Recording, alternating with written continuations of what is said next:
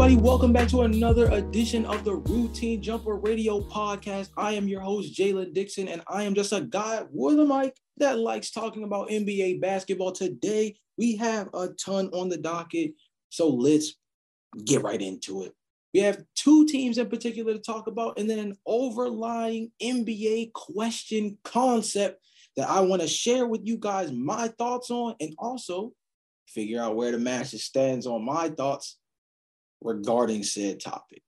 Because that one right there, man, it's a hefty question that has a lot to do with the NBA standings and how we feel about teams heading into the postseason.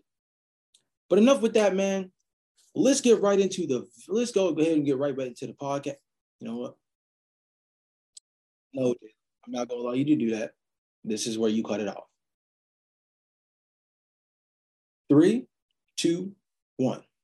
Welcome back to another edition of the Routine Jumper NBA Podcast. I am your host, Jalen Dixon, and I'm just a guy with a mic that loves talking about NBA basketball. Today, we have a ton on the docket, so let's get right into it. We're going to be talking about the Golden State Warriors and their road woes, the Philadelphia 76ers, and why they might be one of the scariest teams in the entire championship picture. Yes, sir. And we're going to talk about the concept of, does continuity have any type of real impact on who could be the potential champion during this NBA postseason? Man, it's a lot to go ahead and digest in terms of the kind of stuff that we're going to be getting into. So rather than playing the field and doing a bunch of lead up, let's go ahead and get started. Let's talk about the Golden State Warriors, man. These goddamn Golden State Warriors, man. They are the most confusing team in the NBA because they are the team that everybody wants to believe in, but nobody has real evidence to support it. You guys remember when Cam Reddish got taken top 10, but he was in the situation where the Duke tape wasn't really kind of displaying the idea of a dude being a lottery pick when he played the way Cam was coming out of Duke? Guess what, guys? The Golden State Warriors are Cam Reddish right now. And that might come off as disrespectful, but hear me out. The Golden State Warriors are coming off of an NBA championship.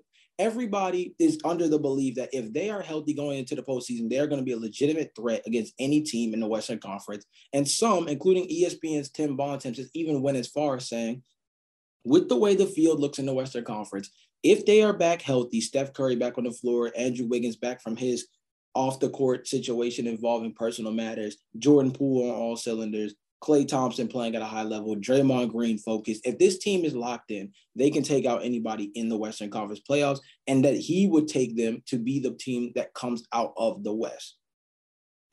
Totally fair for him to feel that way. Here's the issue with that. The Golden State Warriors are second in scoring, but they are 25th, aka fifth worst in opponents' points per game. Last season, they were a top 10 defense, by the way. They are the fastest paced team in the NBA, but they're 14th in offensive rating and 17th in defensive rating.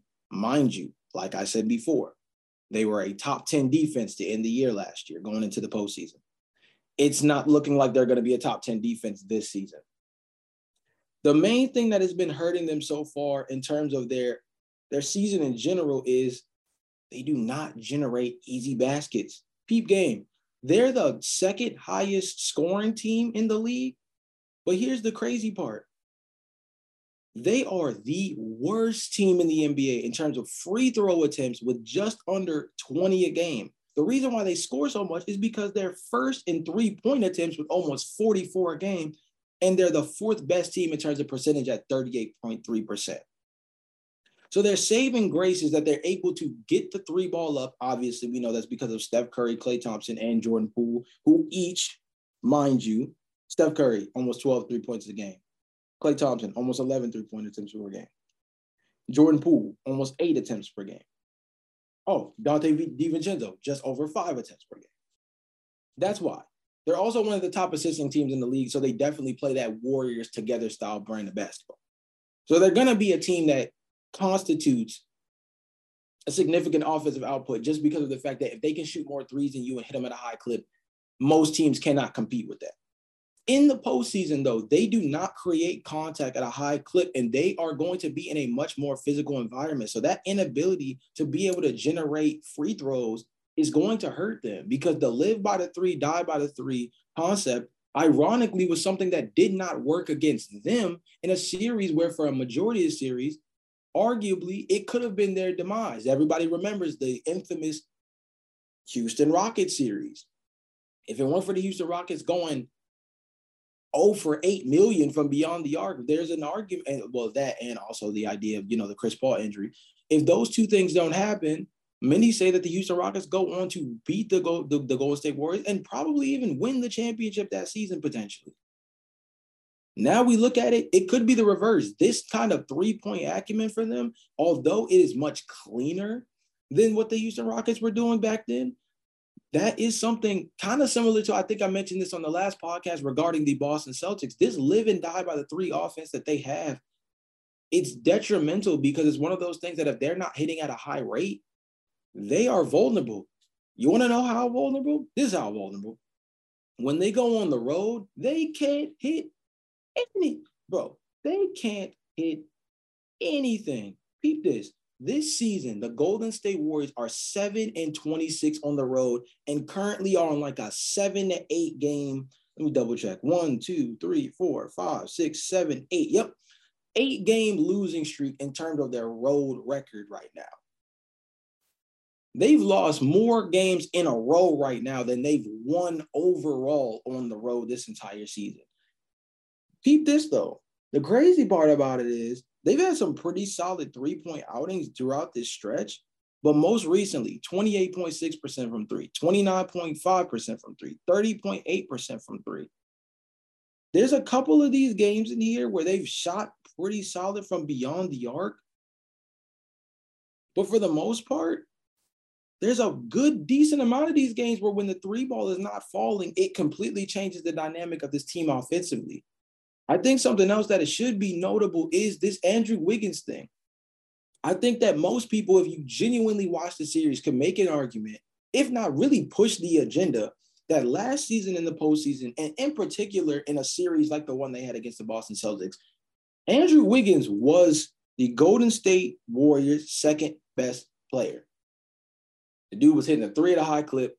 He proved that he was arguably the best, if not one of the best 3-and-D wings in the NBA in terms of the skill set of being able to shoot the three at a high clip and then go out and guard multiple positions on the perimeter throughout a game. He was able to do that at a high level. And Andrew Wiggins, outside of, I think it was COVID illness and this now personal matter situation, Andrew Wiggins has pretty much been an Iron Man within the NBA. He's a guy who's been almost entirely too reliable in terms of his overall value to be viewed as anything less than a very comparable role player for any team.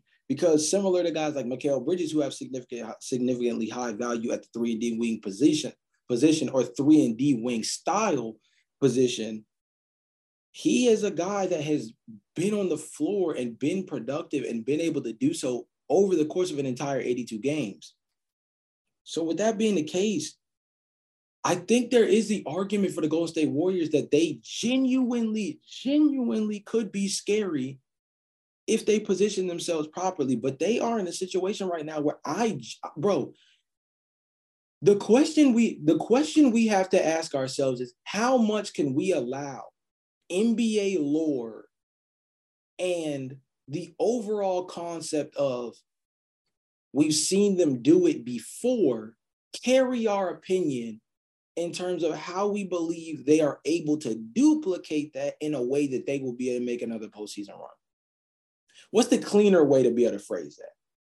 How can we use the past to facilitate creating a real point for the Golden State Warriors in terms of believing that they are really a championship contender, when despite everything we know about their mental makeup and what we've seen from a resume standpoint over the last 5 to 6 seasons, this is the product on the floor right now. This is the product. The product is less than 10 games, less than 10 victories on the road. The product is that they are, I think, on an 8-game winning streak in terms of their home record, or a 9-game winning streak in terms of their home record, and an 8-game losing streak in terms of when they go on the road. The truth is, in a 7-game series for a team that is currently, as I figured, as a team that is in the 6th spot, only a game ahead of the Timberwolves and the Dallas Mavericks in the standings to stay out of the play-in tournament, this is a team that is more than likely, unless they go on some kind of run, which everybody and their mama keeps calling for, and we're running out of games for them to put this run together. But unless they go on some kind of run, they're not going to be a team that finishes in the top 4 with home court advantage. If you ask me, if the Golden State Warriors are in a series where they do not have home court advantage, I'm not saying you chalk it up as an ultimate L, but I think you look at the Golden State Warriors and you tell yourself that unless it's a very significantly favorable matchup for them, you might have to take the home team, bro. Because guess what? If the series goes to 7 games, look, normally, of course you take Curry in a game 7 with a chance to advance. Of course you do. But what about this season constitutes that belief? What about this season constitutes that belief? Now, Tim Bontemps made a very great point on the Hoop Collective podcast of last week that I think is something worth giving a lot of consideration to. He mentioned the idea that we have to look at the regular season for exactly what it is. We have this preconceived notion a lot of times that we try to compare the regular season in a way that all of the things that do or do not work in the regular season will or will not translate the same in the postseason. The play style is different. The calls are taken to a different level. The overall atmosphere is influential in terms of the play styles of not just the team in question, but their opponent as well. And obviously matchups matter much more in the postseason than in the regular season because you're seeing a team multiple times in a week, game planning for them, as opposed to facing 3 teams in 4 to 5 nights, right? And I get that. I get that you cannot correlate regular season success or lack of success to translatability in a postseason setting. But for the Golden State Warriors, this is a team that has kind of struggled to put it together all season long. I mean, let's really make sense of it. You go back to the Draymond Green Jordan Poole incident, the on and off situations with Stephen Curry in terms of being on the floor and not being on the floor due to injury.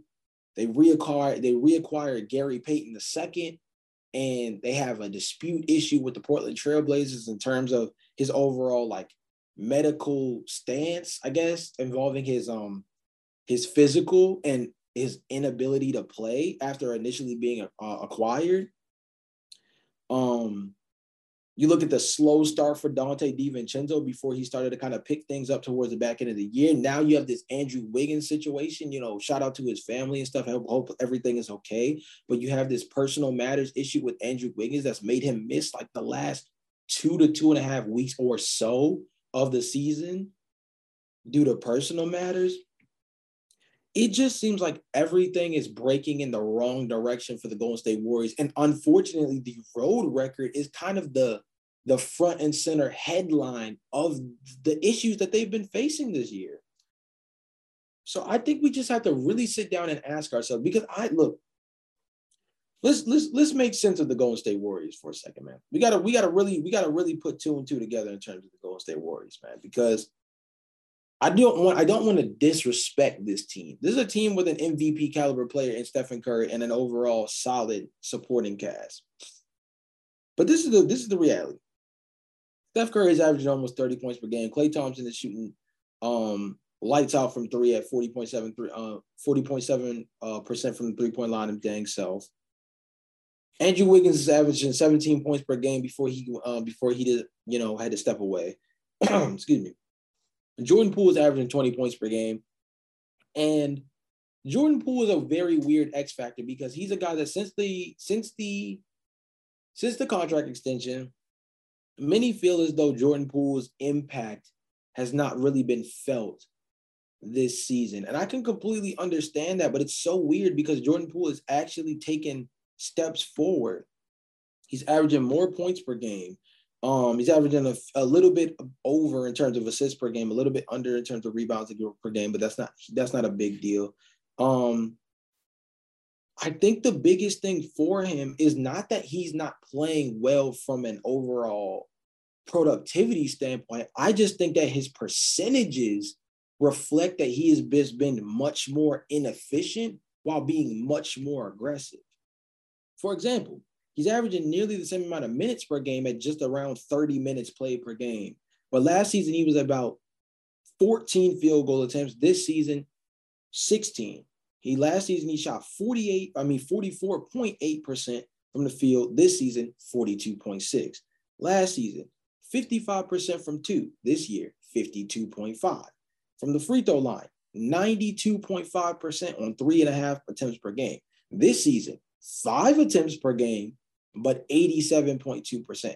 I think the idea is that his output has increased in terms of overall productivity, but the efficiency numbers are what's hurting his actual impact on the floor on a night-to-night basis, and they're going to need him to be able to go crazy in the postseason. I think one of the things that went very underrated about the Golden State Warriors postseason run last season was that the most underrated thing about the Golden State's run last year was that Jordan Poole was an absolute demon in games 1 through 3 of just about every series on the way to the championship round.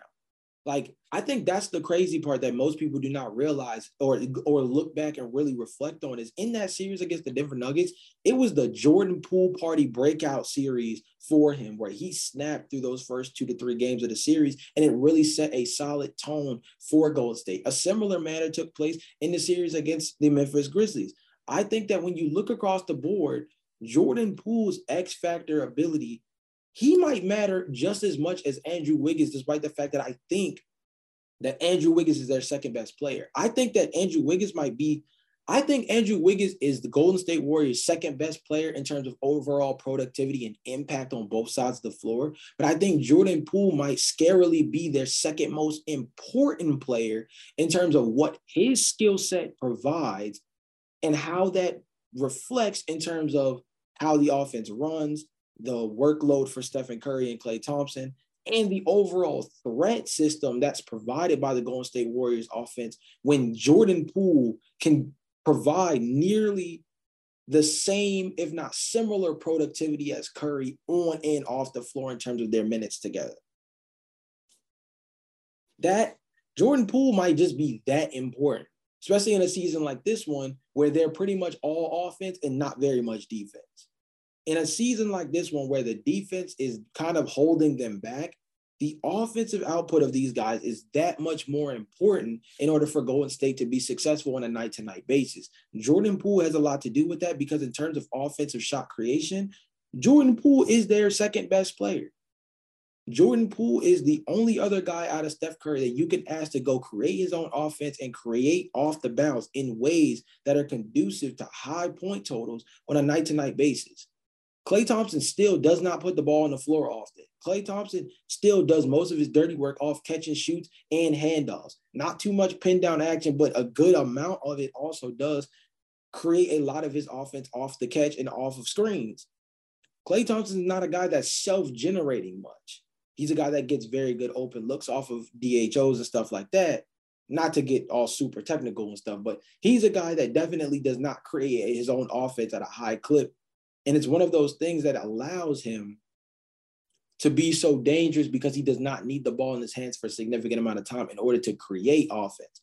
But when you need a bucket, when you need a stretch where you're able to put together consistent down the floor offense, night in and night out, Steph Curry and Jordan Poole are the two guys that steamroll, or they're the two guys that you lean on, basically. So where am I getting at with all of this? Because I feel like I've said a lot, but I want to make sure that I'm kind of pushing my point along. The Golden State Warriors, to me, are the most confusing team in the NBA because they're the team that you'd hate to see in the postseason you'd hate to bet against, but you'd also hate to truly believe in when knowing that there's no real evidence from this season that should make you believe in them as much as most people, if not, I'll just say some people do. The Golden State Warriors have not provided us with anything this season that should make us believe that they are a championship contender. But in a Western Conference with as much parity as there is, and I'll talk about that a little bit later because I think the West and the East both have a similar issue that I think is actually super influential on the overall playoff picture. But in a Western Conference that's so conjoined and so just jacked up, man, the Golden State Warriors are like the biggest enigma in the NBA because they are a team that deserves the respect to be viewed as a championship level contender.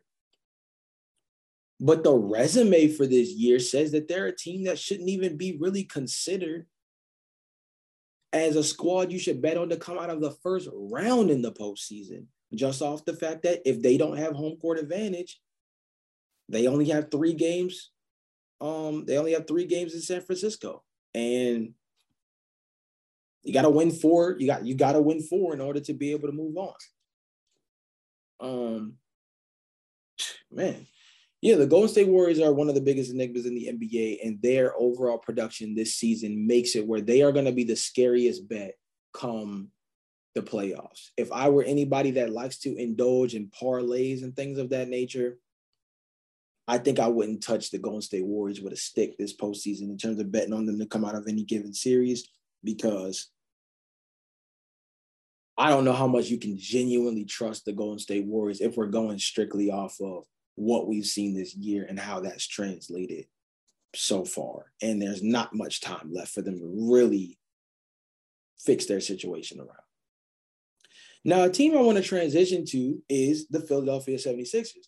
They're a team that I feel like is actually on the opposite end of the spectrum. The Philadelphia 76ers have won 5 games straight in a row. Joel Embiid and James Harden have been clicking on all cylinders as of late and have really been playing some great basketball all season long. Philly has a roster that is kind of starting to really make sense around Joel Embiid for the first time, potentially ever, if we're being real in terms of the fact that they have Ben Simmons for so long, and it seemed like their overall makeup of this team was never truly meant to fit directly around Joel Embiid's skill set. This year, it definitely feels like they're in a much better position. They are one of the better teams in the Eastern Conference. They are one of the better teams in the NBA, yet they are viewed as probably the 3rd best team in terms of championship equity in their own conference. Now, I just came from talking about the Golden State Warriors, who are 6th in the Western Conference and are a team that has not proved anything really this year to show that they are championship level. Yet there are people that would take them to come out of the Western Conference if everything goes right. The Philadelphia 76ers, I feel like, are in a similar circumstance, and most people do not view them at the same caliber. I believe that when you look at the Philadelphia 76ers, they have a very solid team that can match up with them well. And I think the series that is going to really be the one that determines the NBA champion is really going to be like a Philly versus Milwaukee series. And I'm not saying that, that's the conference finals. Based on the standings, that would probably be the 2nd round.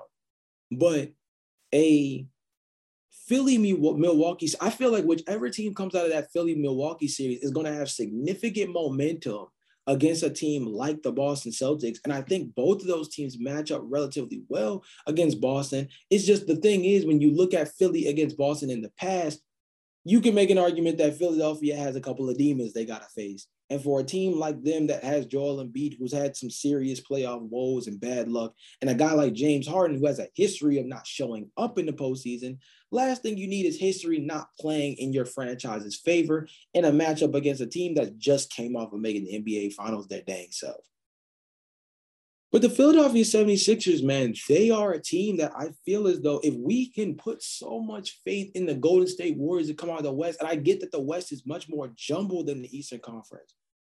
But if you look at the Eastern Conference, aside from the top 2 teams above Philly, who else in the East really makes you sweat in terms of picking somebody to come out come out of the conference and represent. Nobody else really makes you sweat. And if they are able to take out one, now granted, they're probably going to have to take out both of those teams in order to do so, unless something really slants the wrong way. But they are a team that I think is genuinely built to be able to do that. If we want to read out some of their statistics so far this season, they are number one in three-point percentage at 38.9%. They are 13th in terms of points per game.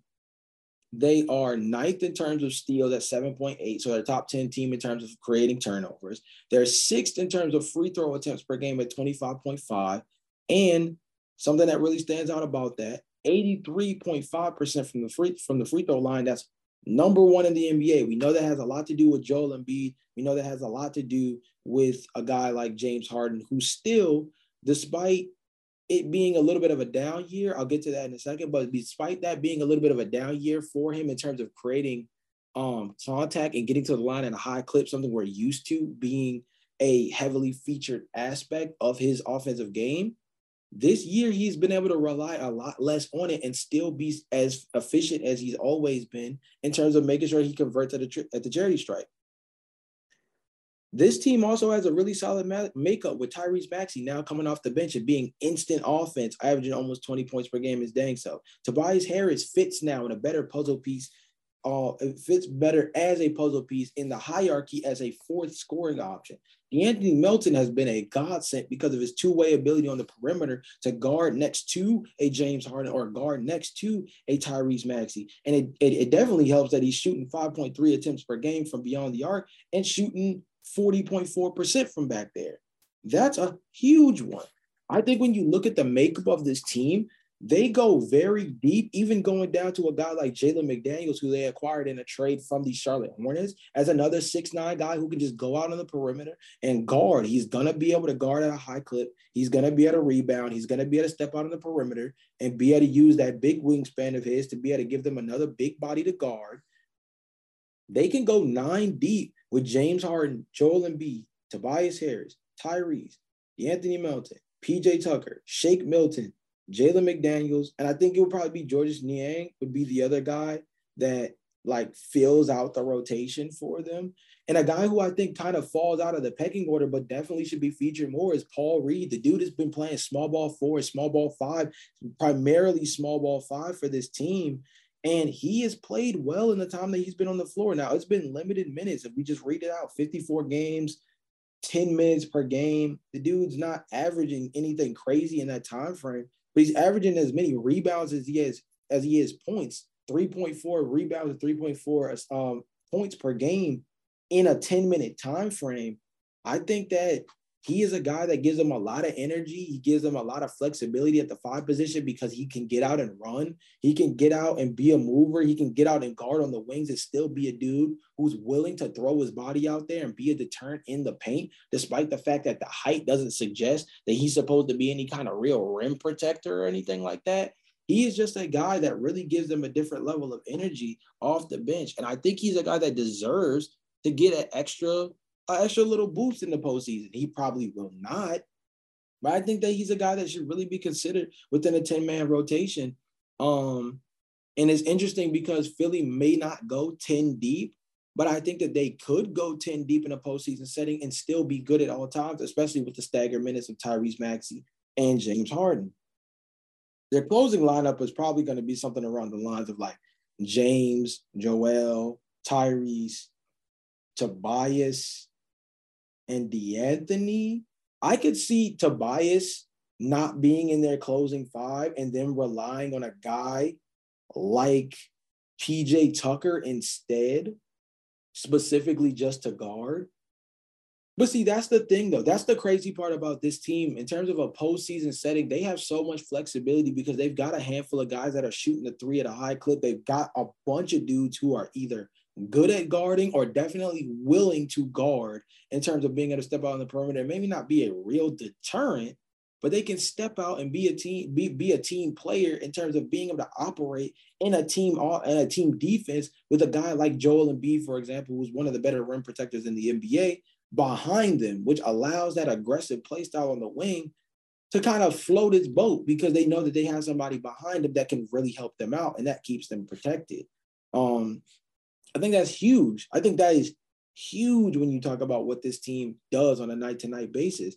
I mean, it's one of the bigger things in the league, and I think it reflects just in terms of their ratings, right? I mentioned that they're 13th in points per game, but they're third in their opponents' points per game. They're fourth in offensive rating and ninth in defensive rating. I believe they're one of only 4 or 5 teams that qualify as a team that is both top 10 in offensive and defensive rating in the NBA this year.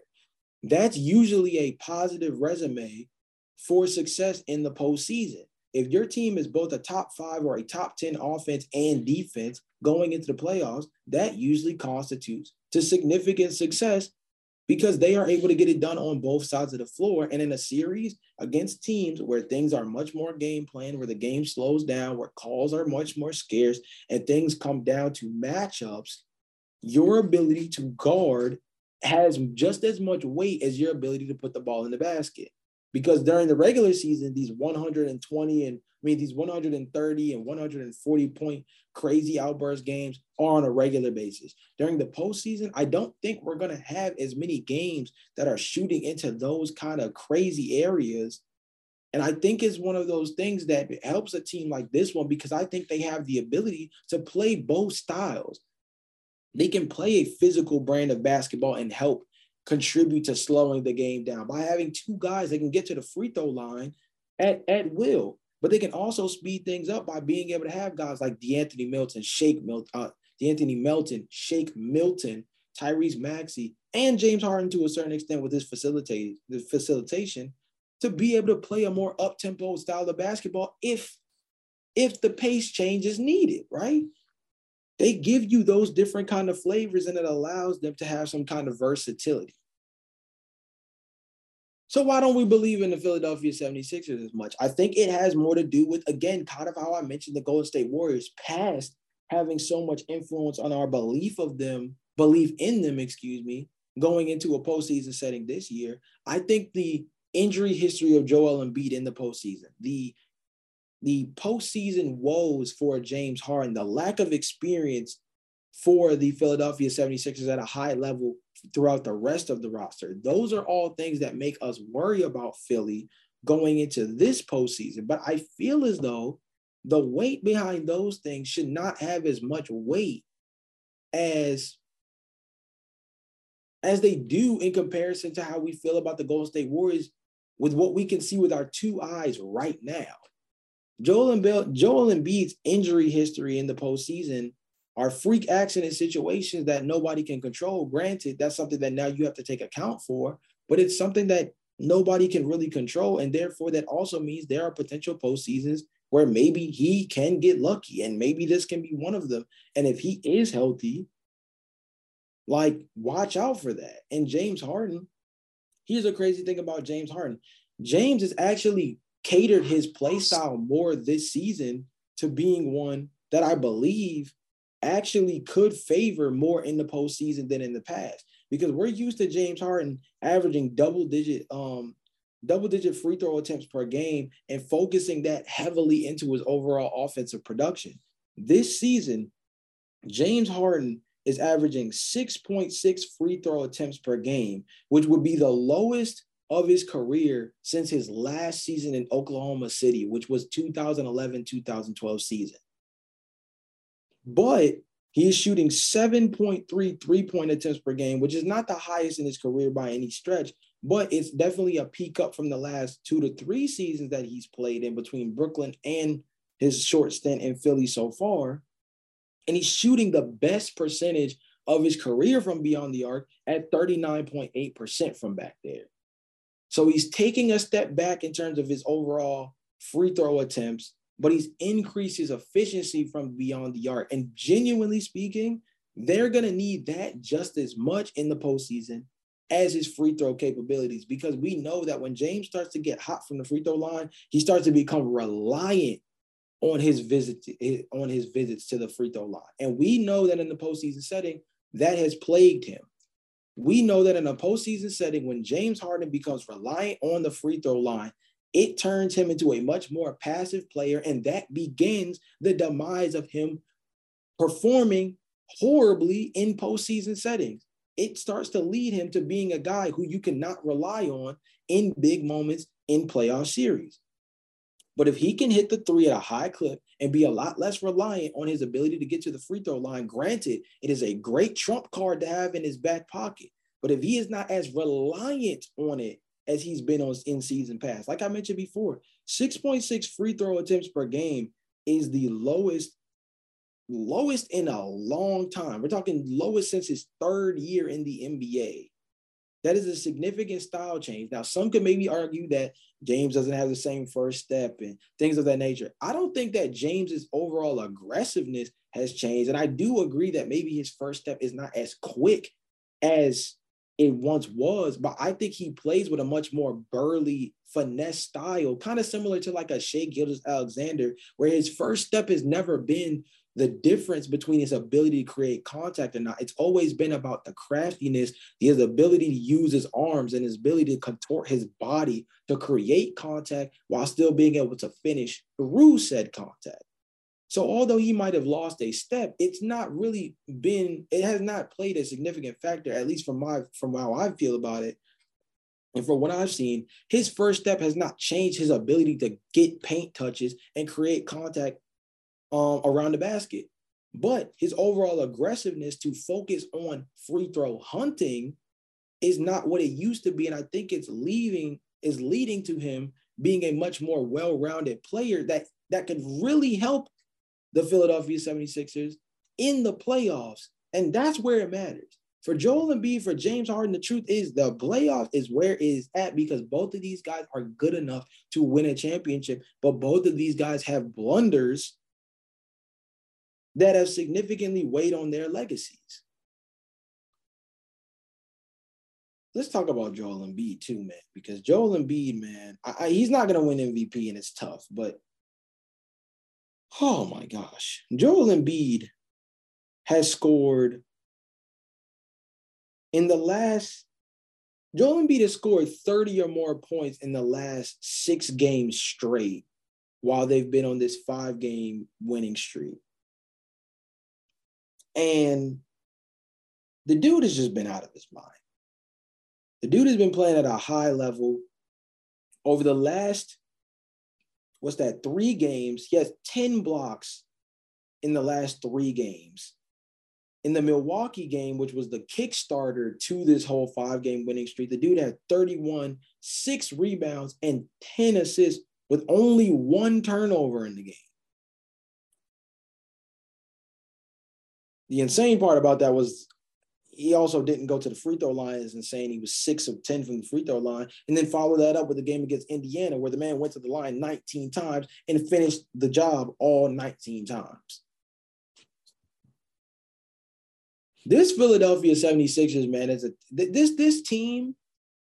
I'm no Philadelphia 76ers fan, but this is the team that if I had to pick anybody to give real credence to as a team that maybe if you look at the overall resume, maybe we should not respect them enough. But if we're using the body of work that's right in front of us, they deserve more credit. The Philadelphia 76ers are the poster child for that. They are the poster child for the team that if you look at their overall history between the players on their team, we should be worried about what they can do in the playoffs. But everything that we've seen this season should make us more believers, should make us all believers in this team because this might be the best fixation. This might be the best iteration.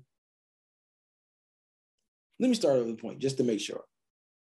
This might be the best iteration of the Philadelphia 76ers from a roster construction standpoint that we have ever seen since Joel Embiid was drafted. Because you look at Joel Embiid playing at a top 5 MVP caliber level. James Harden was not named to the All-Star team, but does have an All-NBA case for himself at the guard position. Tyrese Maxey, if he had been coming off the bench longer, would probably be in the running for Sixth Man of the Year next to guys like Bobby Portis and Emmanuel Quickley, who are very deserving candidates over there. I think Tyrese Maxey would also be a very heavily featured name in the top 3 to top 5 of that conversation. And they have guys like Shake Milton, DeAnthony Melton, Tobias Harris, Georges Niang, and like I said beforehand, an X-Factor guy in Paul Reed at the small ball 5 position that are all really interesting puzzle pieces that fit well within the concept of what they're trying to do. And I didn't even mention PJ Tucker because I do think he is a wild card as a guy who doesn't necessarily look like the same dude we saw in Miami a season ago or with the Milwaukee Bucks the season prior to that. But he's a guy that in a postseason setting where the physicality goes up, you definitely have to believe that a knockdown corner 3 specialist like him that can just go out on the other end and guard his tail off and do it against some of the better wings in the NBA, he's going to be a guy that is reliable in the postseason. Hopefully that's the case for Philadelphia's sake. But he's a dude that I think is also very huge in being able to act as the glue for a team that desperately needs some stability going into a setting like the postseason where they need a tone setter to match the physicality change that happens in the postseason. I think PJ Tucker is a good guy to embody that. So yeah, man. Not as big on the Golden State Warriors, a lot more of a believer in the Philadelphia 76ers, strictly based on the body of work that we've seen in this postseason alone. Maybe I'm crazy. You guys can let me know in the postseason. You guys can let me know in the comment section, Let me know in the comment section down below whether or not you have a better belief in the Golden State Warriors to come out of the Western Conference or the Philadelphia 76ers to come out of the Eastern Conference. Which one do you think is much more likely? Because I'm intrigued to see how you guys feel about it, because I think the resumes are 2 completely different ends of the spectrum. But I think that the histories of these 2 teams is skewing our takes on what we can see right now with our own 2 eyes. But this brings me to my overall concept and the big concept of the day that I want to start to get a better understanding of, and I want to hear more opinions on.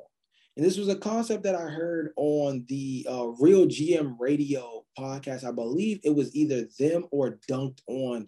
Either way, there was this concept that relied on the idea of, you know what? No, excuse me.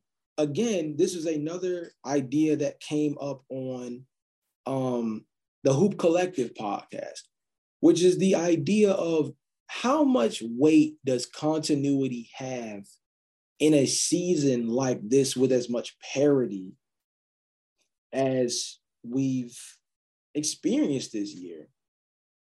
When you look at the overall makeup of the postseason right now, there's a lot of teams that made very significant changes, and it really is going to influence how they play specifically in the postseason.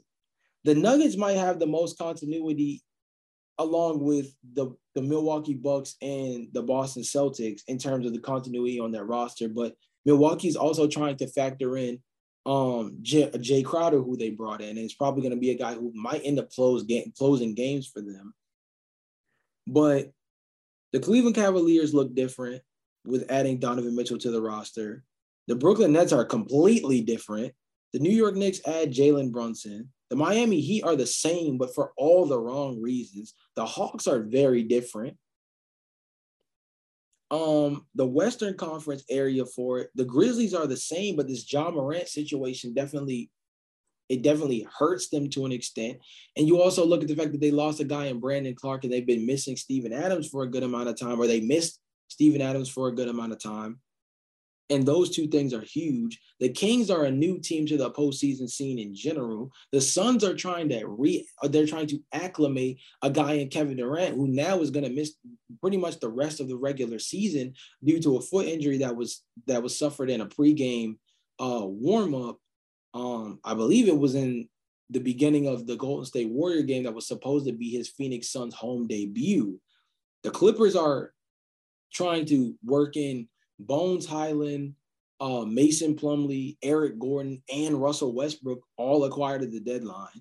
The Golden State Warriors, I've already went in about how they've been this season. The Minnesota Timberwolves are still without Karl-Anthony Towns. The Dallas Mavericks are trying to integrate Kyrie Irving. I'm going down this list of all the significant changes across the NBA to show that I don't think that continuity is genuinely going to have any type of influence on how this postseason goes down. I genuinely think that this is with as much parity as there is in the NBA right now. Matchups matters much more than continuity and consistency in rosters. I think that's the biggest thing. And that goes down. And maybe that supports my point about a team like the Sacramento Kings, for example, who I advocated for in the last podcast, and how I believe that they are a team that, although they're new to the postseason scene, they are a team that you are not going to want to see in a 7-game series in the first round. I don't think any of those teams coming out of the play-in is going to want to see a Sacramento Kings team who is currently 8-2 in their last 10 games on a 3-game winning streak, which is tied for the best streak in the Western Conference right now. And they're second in the standings, and they look like they're going to be positioned well to stay second in the standings, considering this whole Ja Morant situation with Memphis has been holding them down for a decent amount of time now. Granted, Memphis is kind of turning it around a little bit as they've won the last 2 games, but nonetheless, it looks like the Kings are going to be in position to be a top 3 seed in the West. And I don't think any team, whether it be the 6th seed or anybody that comes out of play-in, is going to want to see Sacramento, regardless of the fact that everybody keeps pushing this narrative that they're not ready or that they're the new kid to the block so they can be picked off. I think that the Nuggets having the continuity they have is important, but you have to also factor in that they're trying to kind of reintegrate guys in the sense of getting Jamal Murray and Michael Porter Jr. in an area where they are going to be able to show up on a big stage again. Because this regular season is great, but the last time we saw Jamal Murray, his ability to burst, his ability to just put on an offensive spectacle was what really helped save them in that initial series against the Utah Jazz 2 seasons ago. He's going to need to be able to provide that because we know what Nikola Jokic brings to the table, but they are going to need that kind of output from Jamal Murray if they want to go the distance in the Western Conference. Same thing with Michael Porter Jr. The dude has quietly been one of the better players in terms of their rotation, despite the fact that he's kind of not one of the first names that comes up anymore. Aaron Gordon is getting much more love. KCP is having a career year. Bruce Brown has been a crazy solid fit for them. Michael Porter Jr. just goes out and gets he goes and gets his buckets and goes home, and he just does his thing, and he plays really well, and he's guarding a lot better this season as well, which is big for him because I think that his ability to guard is the swing skill that could really take him from being like a solid role player to like an elite tertiary, if not secondary, scoring option, and overall secondary or tertiary star player on a given roster like the Denver Nuggets. So there's that. But if you just look at the overall makeup of all the teams in the NBA right now that are vying for the postseason, I don't see any kind of real continuity that carries enough weight to say their team being together this entire season with no real adjustments is going to be the difference between them being able to win a series. Their familiarity or lack of familiarity is going to be the difference between winning and losing a series, because I think a lot of teams at the trade deadline changed in a very significant way, specifically the teams that are going to be in the postseason. And the teams that didn't change much are teams that are not positioned very well to really make any noise in the postseason, a la teams like the Miami Heat and the Atlanta Hawks. They're not teams that made significant changes at the trade deadline that are going to impact their ability to produce in the postseason at a better level. I think they are going to be teams that both kind of go out in the first round, despite being very feisty in the meantime. And then you've got the crazy integrations, the Russell Westbrook to the Clippers, the Kyrie Irving to the Mavericks, the Kevin Durant to the Suns.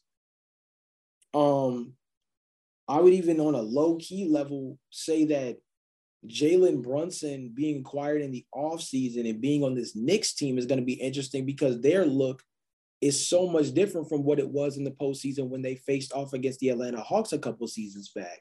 Because Julius Randle was the go-to guy pretty much by his lonesome outside of R.J. Barrett. And R.J. Barrett kind of fits better into a tertiary scoring role as opposed to a secondary scoring role. And now that Jalen Brunson is here, the hierarchy changes here.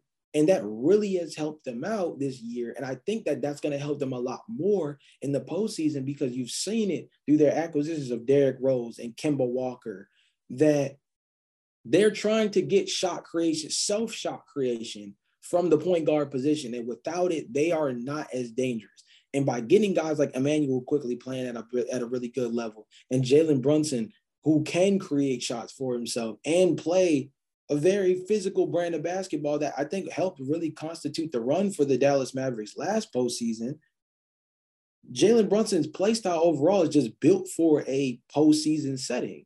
And so he even gives them a significantly different look that I don't think we're used to when it comes, well, we're not used to the Knicks in the postseason in general. Sorry, Knicks fans, but specifically dating back to the last time we saw the Knicks in the postseason, this Knicks team does not look the same in terms of what we're going to get from them or what I say we should get from them in terms of their production on both sides of the floor. That's also another element that Josh Hart adds with his ability to go on the wing. And all of a sudden, after leaving the Portland Trailblazers, Josh Hart is back to shooting the three ball at a high clip. And he's one of the best rebounding guards in the NBA and can guard out on the perimeter. He's like the ideal three. Well, I don't want to say he's like the ideal 3-and-wing guy. There's like a 3-and-D wing guy. There's a handful of guys that definitely fit the description a lot better than him, but he does it in such more of a much more rugged way that I think definitely is more translatable to postseason basketball. They're a really physical team, really, really physical team. And I think that they have the potential, especially with the Nets kind of like being in flux with that roster change. They're literally tied with the Nets in the standings in terms of games back. I think the Knicks have a really good chance of they're going to be a top 6 seed because they're just too far ahead of Miami in my opinion. They're currently like 3.5 games ahead of Miami in the standings right now. I feel like it's very likely that the New York Knicks are going to be a top 6 seed. I think they have the chance to be the 5th seed in the Eastern Conference, and that would lead us to a very interesting storyline-based series between them and the Cleveland Cavaliers. I think I've mentioned this on a past podcast as well. It's a lot of new look basketball in the NBA this season. It's actually constituted a lot of the parity during the year because a lot of these teams have addressed some of their bigger holes this offseason and during the trade deadline in a way where all of these teams, for the most part, look competent in their own way. If we went down all the teams that are eligible for the playoffs or the play-in right now, you could point to one calling card that can make them a threat in the postseason. Maybe that's something interesting to do as an episode for the podcast, is to go through every team that basically qualifies for the playoffs or the play-in and highlight the one thing that would make them a championship contender or that could contribute to them making a really deep postseason run. So maybe that's an interesting episode to put in the file. But if you do that, I think that you can make a case for every team. You can point to at least one factor that says if this thing clicks, or based on what we've seen this regular season, if this translates to the postseason, this team could make a run. I feel like you can make that case for just about every team that qualifies for the postseason in some shape or form, whether it be the playoffs or the play-in.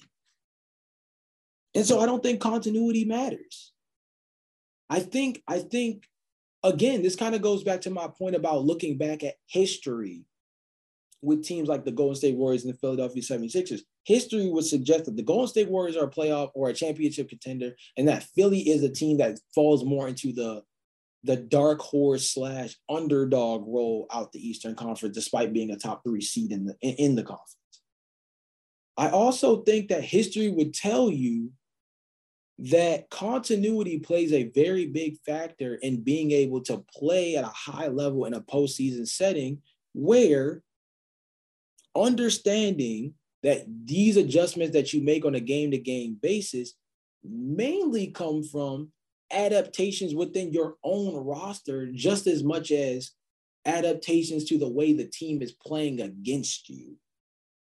It's much more trying to make adjustments internally based on things that you can control, as opposed to trying to game plan against the things that are being game planned for your team. But I think this year, the continuity aspect, every team is making some kind of adjustment, especially when you talk about postseason play. Every team, for the most part, is making some kind of play style adjustment that is going to make them look much different than what we are used to seeing that team look like. And therefore, there's no real way to say that the play styles they're rocking with right now, or the play style that they're trying to implement right now, are going to have any kind of influence on what happens. I feel like I'm kind of in ramble mode, and I hate when I do that, but it's just one of those things that that's part of what this podcast is for, man. I'm gonna be real. But what I'm trying to say overall is, I think that with the amount of parity that we have in the NBA this season, that roster construction is going to be more about what pieces fit much more than the familiarity of the pieces that are together. Because I think guys have played together for long enough this season to be able to put certain things together. And although the time in between the trade deadline and the start of the playoffs is relatively short in terms of the amount of games to work with, in the postseason, talent does carry. Schematics definitely do carry in terms of being able to scheme properly for a team that you're going to see bare minimum 4 times in any given series. But I think with the fact that every team in some shape or form is going to be working on the fly in the playoffs in one way or another, outside of, like I said, probably the Boston Celtics and the Denver Nuggets, those are the 2 teams that are like pretty much consistent down to the bone in terms of how they looked before the season started and where they are now. Most of the teams in the postseason, or most of the teams that are eligible for the playoffs, all are making some kind of significant change in one way or another, or are going to have to make some kind of last-second adjustment, a la like the Warriors with the whole Andrew Wiggins thing, that is going to make them look much different than maybe the team we're looking at right at this moment. But I'll leave that up to you guys. Do you guys believe that continuity is going to have any kind of influence on how this postseason ends? Because I think that the parity has made matchups in the NBA matter so much more than just which team can get hot at the right time, which team can put it together around the right time.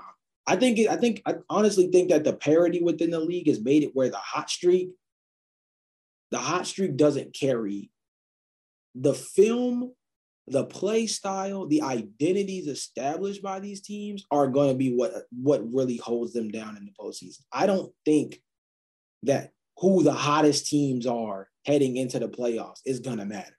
I don't think which teams are clicking on all cylinders in terms of their roster playing together well and fit next to each other like a glove. I don't think those things are going to have the kind of influence that we're used to seeing in past playoffs. But you guys let me know. You guys let me know in the comment section. But nonetheless, this is where the Routine Jumper podcast comes to a close. Remember to follow the podcast on all podcast streaming platforms. Remember to also follow the Knockdown J and the Routine Jumper social media pages on both TikTok and Instagram.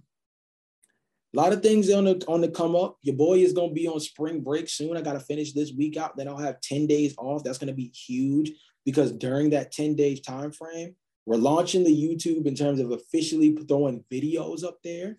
We also are going to be launching the blog where I will have about 5 or 6 blog posts ready and up and going. Heading into the postseason, I want to do a lot of preparation for the playoffs in terms of content. And we got a lot of ideas going on. Also, check out the Hit Your Free Throws podcast. We record that every single week. They tend to post on Wednesday at 10 a.m. pretty regularly. And we talk a lot of basketball. Me and my homie TV talk a lot of NBA basketball. And we have some pretty nuanced conversations. I think I try to have pretty open-minded convos here on the Routine Jumper podcast, but it's also a lot better to be able to get the perspective of somebody else and really talk out some of those nuances. So if you want to hear my thoughts in probably a little bit more of a constructive and formal manner and conversational manner, as opposed to my stream of consciousness, so to speak, over here, definitely go check out the Hit Your Free Throws podcast. That'll also be a link in the description as well. As always, guys, the NBA is up and kicking, and that means I am up and kicking too. So remember to stay locked in. Remember to subscribe and check us out. But until next time, see you guys later. Peace out.